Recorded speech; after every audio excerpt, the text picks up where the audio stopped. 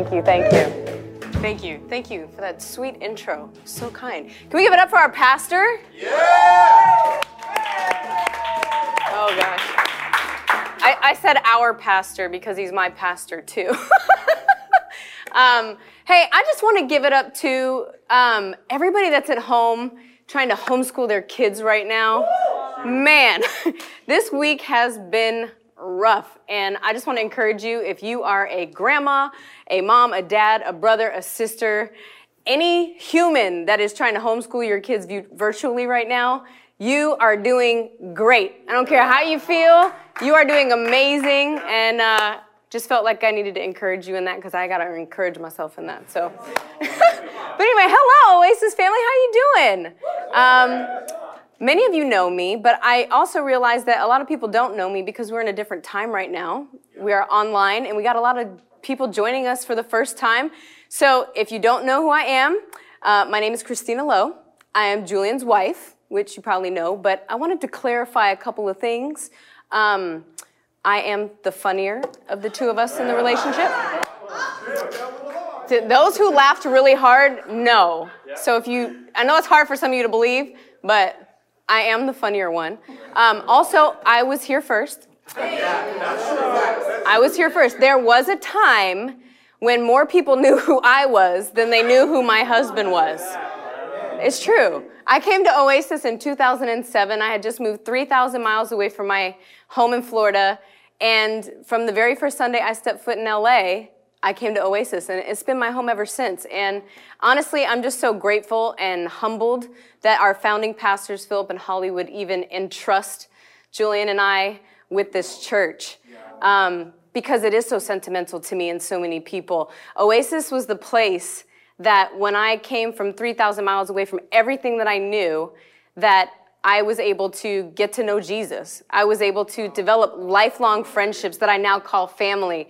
And I'm just so grateful. So thank you, Philip and Holly, so much for just for starting Oasis Church and giving people like me a place where we can get to know Jesus. And so thank you for that.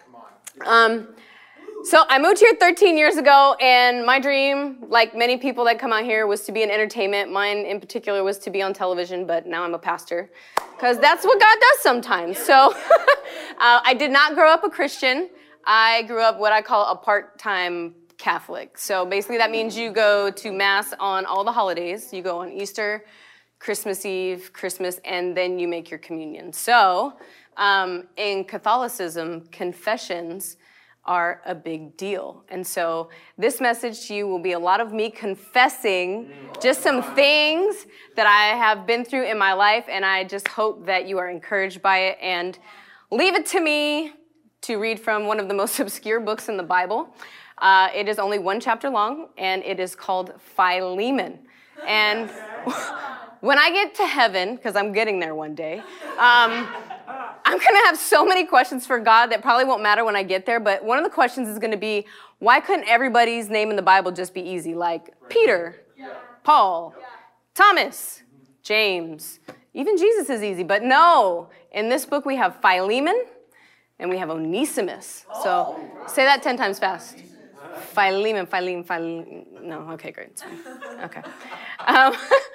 But in the book of Philemon, it's basically an account. And I say account because I think sometimes when I hear the word story or character, to me that registers like it's not true. And so even while Philemon is a small book in the Bible, and many people might not know where it is, it's before Hebrews, by the way, it doesn't mean that it's not something that you can't be encouraged by it. It's not something that doesn't matter. It's still the truth. It's still the word of God. It still can be used to transform lives. And so I thought it would be cool to read from the book of Philemon. So we'll start in Philemon 1, because there's only one chapter, verse 4, and we'll be reading from the New Living Translation. And it starts out and says,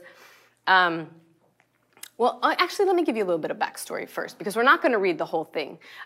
So Philemon is a book written by the Apostle Paul, and it's a letter to Philemon. And Philemon was a brother in Christ, brother in the faith. And although he was a Christian, he was also a slave owner and a slave master. And Paul is writing this letter on behalf of Onesimus. And Onesimus just happens to be Philemon's slave who has run away from him. And in the midst of him running away from his slave master, he encounters Paul. He gets saved. He gets to know Jesus. And he starts doing the right thing, the good thing. And then at some point, Paul says, ooh, yes, but you have to go back. Like, the right thing to do is to go make right. So Paul does him a favor and writes to Philemon and appeals to him as a brother in Christ to accept Philemon when he gets back to him, not as a slave, but as a brother in Christ. And that in and of itself is just so powerful. So it opens up in Philemon verse 4. It says, I always thank my God when I pray for you, because I keep hearing about your faith in the Lord Jesus and your love for all God's people. Okay, let me give you a little context. Paul was on house arrest. Like, he wasn't going to church every Sunday and just living free and living his best life. He was on house arrest, but yet he said he was thankful. Let's talk about who I'm not in this story. I'm not Paul. I am not Paul, because if I was on house arrest, my letter would probably go something like this. Dear Julian, this is not what I thought it was going to be. They won't let me go. Could you put some money on my books? I'm really hungry. Maybe send me a Twix or a face mask. You know, I heard Corona is like real bad these days, so could you hook me up? But it definitely would not sound like I am thankful. And I'm just so in awe of how Paul is thankful. And Paul is thankful. Why is he thankful? He is thankful because he heard. He heard. He heard. Well, let's take a second to stop right there. My message is called, in line with all of the alliterations, Love and Liberation. Thank you. Thank you very much. Thank you. And you know, liberation is freedom. And sometimes we end up in bondage because we don't know God's love enough that we could just hear about something and it make us thankful. Wow. We have to be involved. Wow. We have to be part of it. And so we can't just hear that Julian preached a great word. I want to be the one to preach that word. I want to be up there. Or I can't just hear about someone being financially blessed. I want to be financially blessed. Or I can't hear about someone getting a house without me wanting a house or needing to have a house too. So we stay in bondage by saying, where's mine? Wow. Where's mine? But Paul was thankful just by hearing. And he heard of his love. In Philemon 1:5, it says, because I keep hearing about your faith in the Lord Jesus and your love of God's people. And so I just had this thought. I was like, what is it about love? Because why didn't he say, I'm thankful about your good deeds or your good works or the miracle and signs and wonders that I see you doing? Like, what was it about hearing about love that made Paul thankful? And this is why I'm not Paul, because I'm not thankful when I hear anything. I'm more thankful when I see something. I'm thankful when I see the change in the person that's getting on my nerves, or I'm thankful when I see the provision in my finances because I'm stressed over the budget. I'm thankful when I see things go my way in my life, or I go in the direction that I thought it was going to go. But Paul was thankful when he heard about their love. So what is it about love? John 3:16, probably the most quoted scripture in all of the world, says, for this is how God loved the world. He gave his one and only son so that everyone who believes in him will not perish, but have eternal life. So what do we do to earn God's love? I would love to think that I could do something to earn God's love. I would love to think there is something that Christina Lowe can do. I could pray enough. I can give enough. I can serve enough. But this doesn't say that. It says, for God so loved the world. There's nothing that we did. There's nothing. He loved us. That's what happened. And the cool thing is God doesn't need to see anything to love me. He doesn't need to see me do something because he is love. And love is liberating. So the fact that Jesus can love me despite me is just so encouraging to me. And so I'm going to tell you who I am in the story. I'm Onesimus. I'm Onesimus because I am a runner. Like, I don't want to have anything to do with conflict. Like, I run if things don't go my way, which is part of the reason I was joking with Julian because he banged on me last week about how he had asked me like 100 different times to preach, and every time I said no, and he's right, that's true. But in my defense, no, I don't. There's no defense. I have nothing.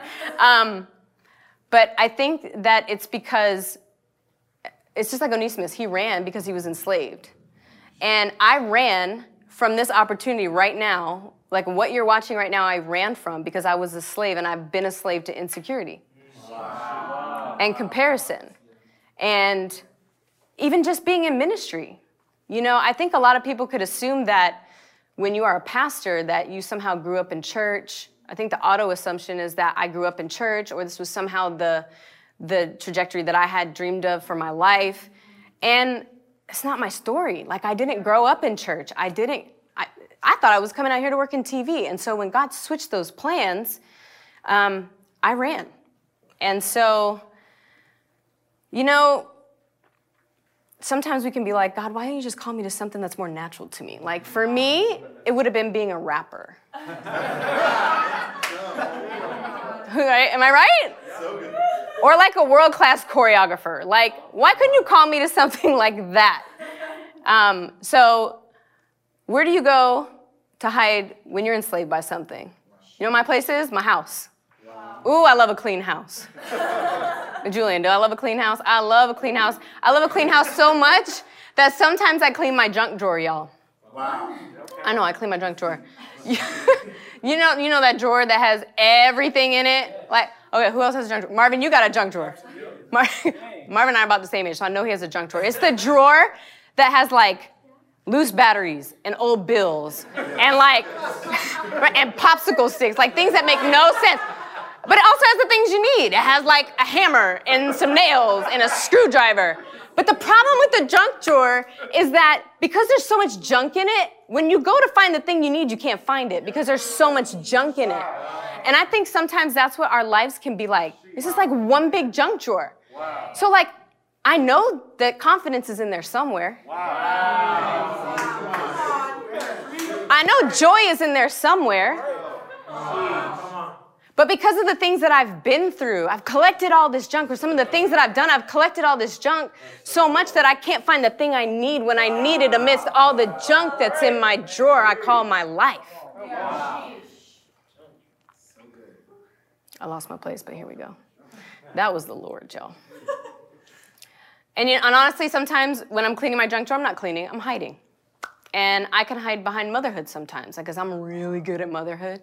You know, people say, oh, you're such a good mom, you're such a good this, and I'm really confident in that. And it's really easy to hide behind something, and you can hide behind something you're confident in to the point where nobody will call you out on the thing that you're being disobedient to. Wow. So I can be such a great mom, and I can hide there. So no one's going to call me out that I'm not up here preaching or I'm not doing the other things that God has called me to do.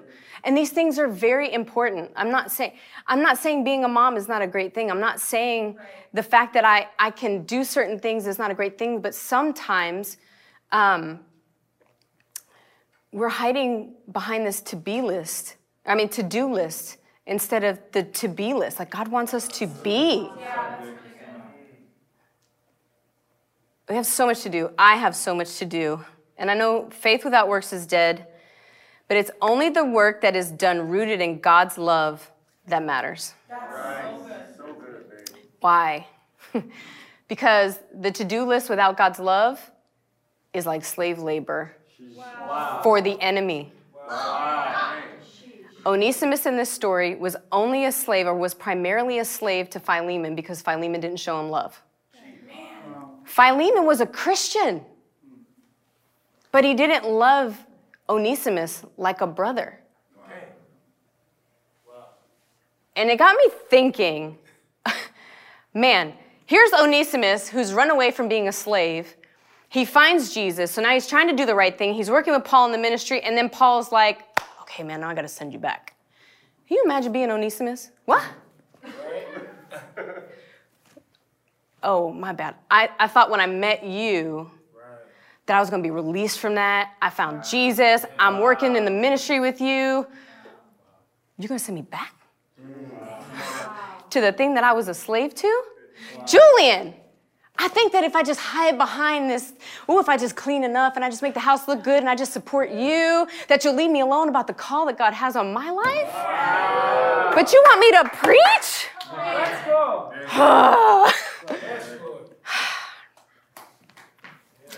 Whew. Have you ever been in a situation where you've done something wrong and no matter what you try to do to make it right, it doesn't seem to work? Philemon in this story actually had a legal right in this time to punish Onesimus for running away. And I think sometimes we punish people too. And when I thought about this, I had this example of this boyfriend that I used to date, and he cheated on me, y'all. I know, sorry, babe. It's my testimony. And he cheated on me, and it's not okay to cheat on somebody. But I stayed with him. And I stayed with him, but I held this thing over his head forever. So it was like no matter what he did, no matter how much trust he tried to rebuild, I just held it over his head. So why stay with him and make him now a slave to this thing that he did? And I think sometimes that's what we can do. Like, we can hold people hostage to our feelings because they've done something wrong. And a lot of times we hold ourselves hostage to what we've done wrong. And this was really the appeal that Paul was making to Philemon. Now, when he comes back to you, don't hold him hostage to this thing he did, man. Let him go. He's free in Christ. He knows the Lord. I'm sending him back to you as a brother, not as a slave. And I think sometimes, though, because we punish other people, we punish ourselves, sometimes we think that now the enemy has a right to hold us hostage and hold us in bondage. This whole book in Philemon is about the enslaved and who they're enslaved to. Yet in the midst of trying to escape slavery, Onesimus meets Paul. And in Philemon 1, verses 10 through 12, he starts his letter, I appeal to you to show kindness to my child, Onesimus. He calls him his child. I became his father in the faith while here in prison. Onesimus hasn't been much of use to you in the past, but now he's very useful to both of us. I'm sending him back to you, and with him comes my own heart. Paul could send Onesimus with his heart because he had the Father's heart. When Onesimus encountered Paul, he became like a son to him. He wasn't just the guy that could help do the tasks of the ministry. He wasn't just the guy that could do all the things for Paul. No, Paul treated him like a son. So I'm wondering if you could meet someone in bondage and leave and having found freedom because you have the Father's heart. Could you free somebody else so much because you have the Father's heart? I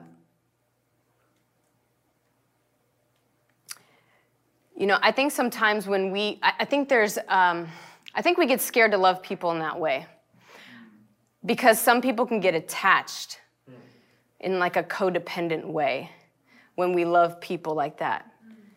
But it's not, it's the Holy Spirit through you that wants to love people like sons and daughters. He's the one that gives you that ability. You don't have to be afraid of that. I've definitely been a victim to that and afraid of that. Like, if I go too far into this, Lord, is this person going to count on me to do the things that only you can do? And God's like, no. Even if they do, it doesn't matter. It's the Holy Spirit that empowers you to send that person out into the world. Romans 5:5 says, and this hope will not lead to disappointment, for we know how dearly God loves us because he has given us the Holy Spirit to fill our hearts with his love. Why is this important? I pray that you find love from people. When you meet a Paul, I say this goes the other way too. So when you get to know Jesus and you meet a Paul, you don't have to depend on that person. You don't have to tie your life to someone. I feel like, Jamaica, you talked about this before in your experience in just being at Oasis for so long, that you've seen people come and go and you've been hurt by that. But it's the Holy Spirit that allows people to come and go in our lives. And we don't have to be codependent with that person. the Holy Spirit enables us to go out there and not have to attach ourselves to a person. We attach ourselves to Jesus. That's really good. But the cool thing about the Holy Spirit, going back to the enemy holding us in bondage, there's this word in the Greek, parakletos. I had to ask my husband a couple times, how do I pronounce this? The original word for the Holy Spirit in the Greek is from close beside, a legal advocate who makes the right judgment call because he's close enough to the situation. Wow. Are you close enough with the Holy Spirit that he can make the right call for you on behalf when you are feeling like you are in bondage by the enemy? Are you close enough with the Holy Spirit that he can set you free no matter what your circumstance is? Yeah. And, you know, I think a lot of times as the church, we seek the destination when we need to start seeking liberation. So what's liberation? I was thinking about liberation and what it means in the world. And this is where I get a little vulnerable and I share a pretty gnarly part of my testimony. Liberation in the world means a lot of things, you know. It can mean to say whatever's on your mind. Let's just say whatever we want. It's First Amendment, free speech. You can just say or live or act or do. And for me, one of those things in the world that we say is liberating was not liberating for me at all. And I think of like women's lib and stuff like that. And when I was 19, I was in a very abusive relationship, and I was sexually active, and I ended up getting pregnant. And there was nothing in me that wanted to have an abortion.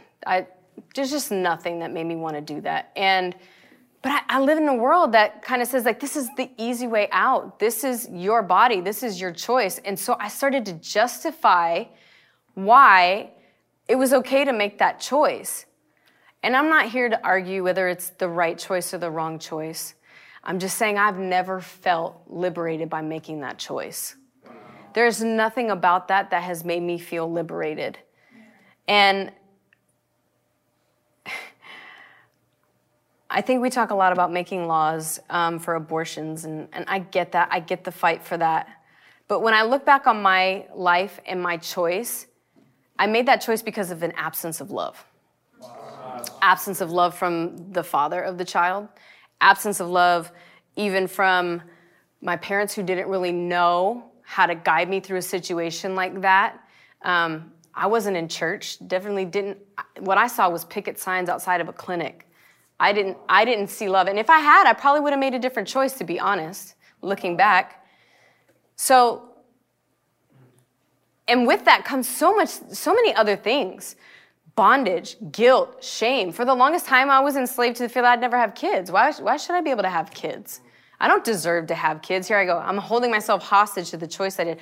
I don't deserve to have kids because I had an abortion when I was 19. I know that was not right. I know I shouldn't have done that. So it's okay if you don't want to let me have kids, Lord. And I think that's so part of what this story is about. Paul's appeal to Philemon to liberate Onesimus once he returns. So what do you need to be liberated from? There's so many things in my life. That's just one. But for a long time, I was enslaved to my budget. I was so fearful of finances because of the way that I was brought up. What are some things that you need to be liberated from? I would love for you to be liberated from your fears. I would love for you, and I know the Lord would love for you to be liberated from your performance. I know that the Lord would love for you to be liberated from your identity in your creativity.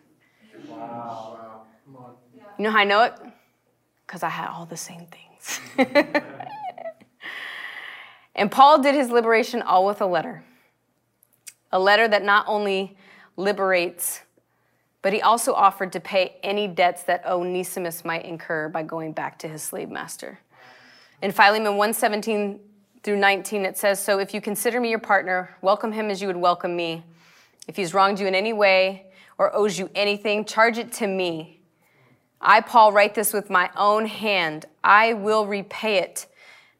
And I won't mention that you owe me your very soul. Wow. Does this sound like the gospel to you? Yeah. Sounds like the gospel to me. Jesus, with his own blood and with his own hand, said that he would repay the price that we should have had to pay for our sin. He paid the cost for our soul. He paid for us to have eternal life by dying on the cross. So Philemon is not just some obscure book in the Bible. It is the word of the Lord. And one last thing, I can't help but think that in this book, which is a letter of a person enslaved to his slave master, it's kind of like what the Bible is. It's God's giving us this letter that says, I've given you everything you need. I'm appealing to you in this letter, in the Word of God, in the Bible, that if you would do these things, if you would treat people this way, that you could be free. Wow. But we don't do it. Yeah. But we don't do it. And I think in many ways, that's why the church hasn't been as effective as it could be. Because we don't pay attention to the very love letter that is the Word of God. Yeah. That's so true. You know, there's some really disturbing things that happened in Beirut about a week ago. And there's this really great organization that goes out to these countries that have been war-torn, and they go to rebuild them, and they go to provide resources, and they go to love on people. And this organization is called Preemptive Love. And I looked up the definition of preemptive, just because that's what I did. That's what I do. And I'd heard of this organization before, but I knew what they did, and I kind of heard about them, but I was like, why did they call themselves Preemptive Love? So I Googled preemptive, and it says, serving or intended to preempt or forestall something, especially to prevent attack by disabling the enemy. Wow. In John 3:16, God's love was preemptive. For God so loved the world that he sent his only Son, that those who believed on him would have eternal life. God's preemptive move was to send Jesus to die for our sins and disable the enemy from sending us to eternal condemnation. You know, in Matthew 22:36-40, and this is the last scripture I'll read, it says, "Teacher, which is the most important commandment in the law of Moses?" And Jesus replied, "You must love the Lord your God with all your heart, all your soul, and all your mind. This is the first and greatest commandment. A second is equally important. Love your neighbor as yourself. The entire law and all the demands of the prophets are based on these two commandments." Wow. Love is a commandment. What's a commandment? I command you to do something, but doesn't that sound mean? I command you, Marvin, to love your neighbor. But God says it's a commandment because we can do it. God doesn't command us to do something we can't do. And T.D. Jakes, I love me some T.D. Jakes. And T.D. Jakes recently said in a sermon, he said, if God commands it, it means we can do it. And he used this analogy that God would never command him to be a blonde-haired, blue-eyed person because he couldn't do it. So God would never command us to do something we can't do. That's why he gave us the Holy Spirit. He gave us the Holy Spirit to help us love people. And it's this love that brings liberation. Paul had this love, and here's what blows me away. Look at how Paul addressed his letter in Romans. It says, Romans 1:1. Sorry, I lied. One more scripture. Paul, a bondservant of Jesus Christ, called to be an apostle, separated to the gospel of God. God's love was so powerful that it made Paul serve God willingly, where the enemy would love for us to serve him forcefully. Wow. Are we serving forcefully? Are we loving people forcefully or willingly? I haven't always loved people willingly. I've loved people conditionally. But Paul is doing this willingly as a bondservant. And you know, I can't help but think too that Paul had empathy for Onesimus because he was a bondservant of Christ. He understood what it was like to be a bondservant. His empathy was in his own experience. And I wonder if sometimes if we could put ourselves in someone else's shoes and try to imagine their experience if we haven't had that experience ourselves. You know, I can talk to people about and have empathy for people that have had abortions because I've had one. I can have empathy for people that are scared and have fears because I've had them. I have them. And sometimes we have to put ourselves in someone else's shoes to have empathy. But we can do it. And I want to pray that we would get the revelation that we can do this. That we can love people in a way that would bring liberation, that would free them. I pray that you can love yourself in a way that liberates you and brings you freedom.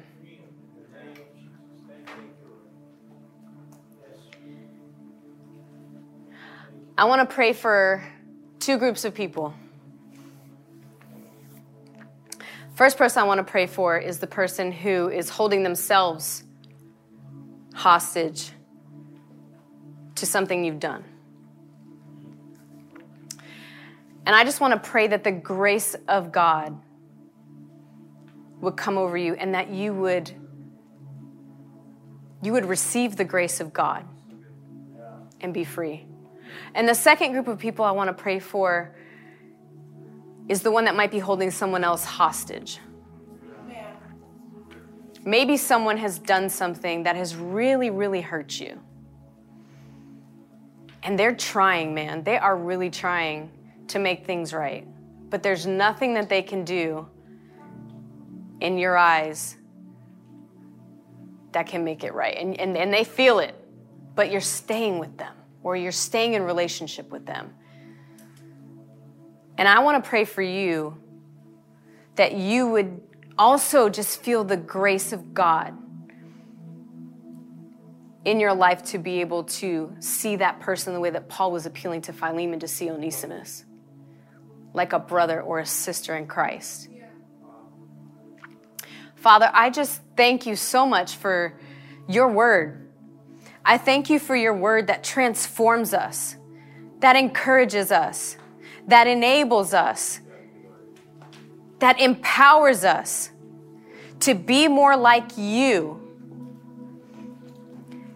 Lord, your word says that you came to set the captives free. You came to bind the brokenhearted. And I just pray, Lord, that if there's someone that is holding someone else in bondage, Lord, your word says that you came to free that person. You came to free both of them. And so I just pray, God, for people that might be feeling like they can't get it right. And I pray, God, that you would release them. And I pray, Jesus, that the person that is holding them hostage would release them too. And I pray, God, that you would, as you release both of them, I pray that you would just show them how much more you want to release them. Just show them the other things that you want to liberate them from, Lord. Because there's so much that you want to free us from, God. And it is in the liberation that you will send us out to do so many things. And I thank you, Lord, that freedom is only found in you. It's not found in works. It's not found in the thing that we think that we can do to make this thing right. So would you free every captive today, Jesus? Free every captive. In Jesus' name, amen.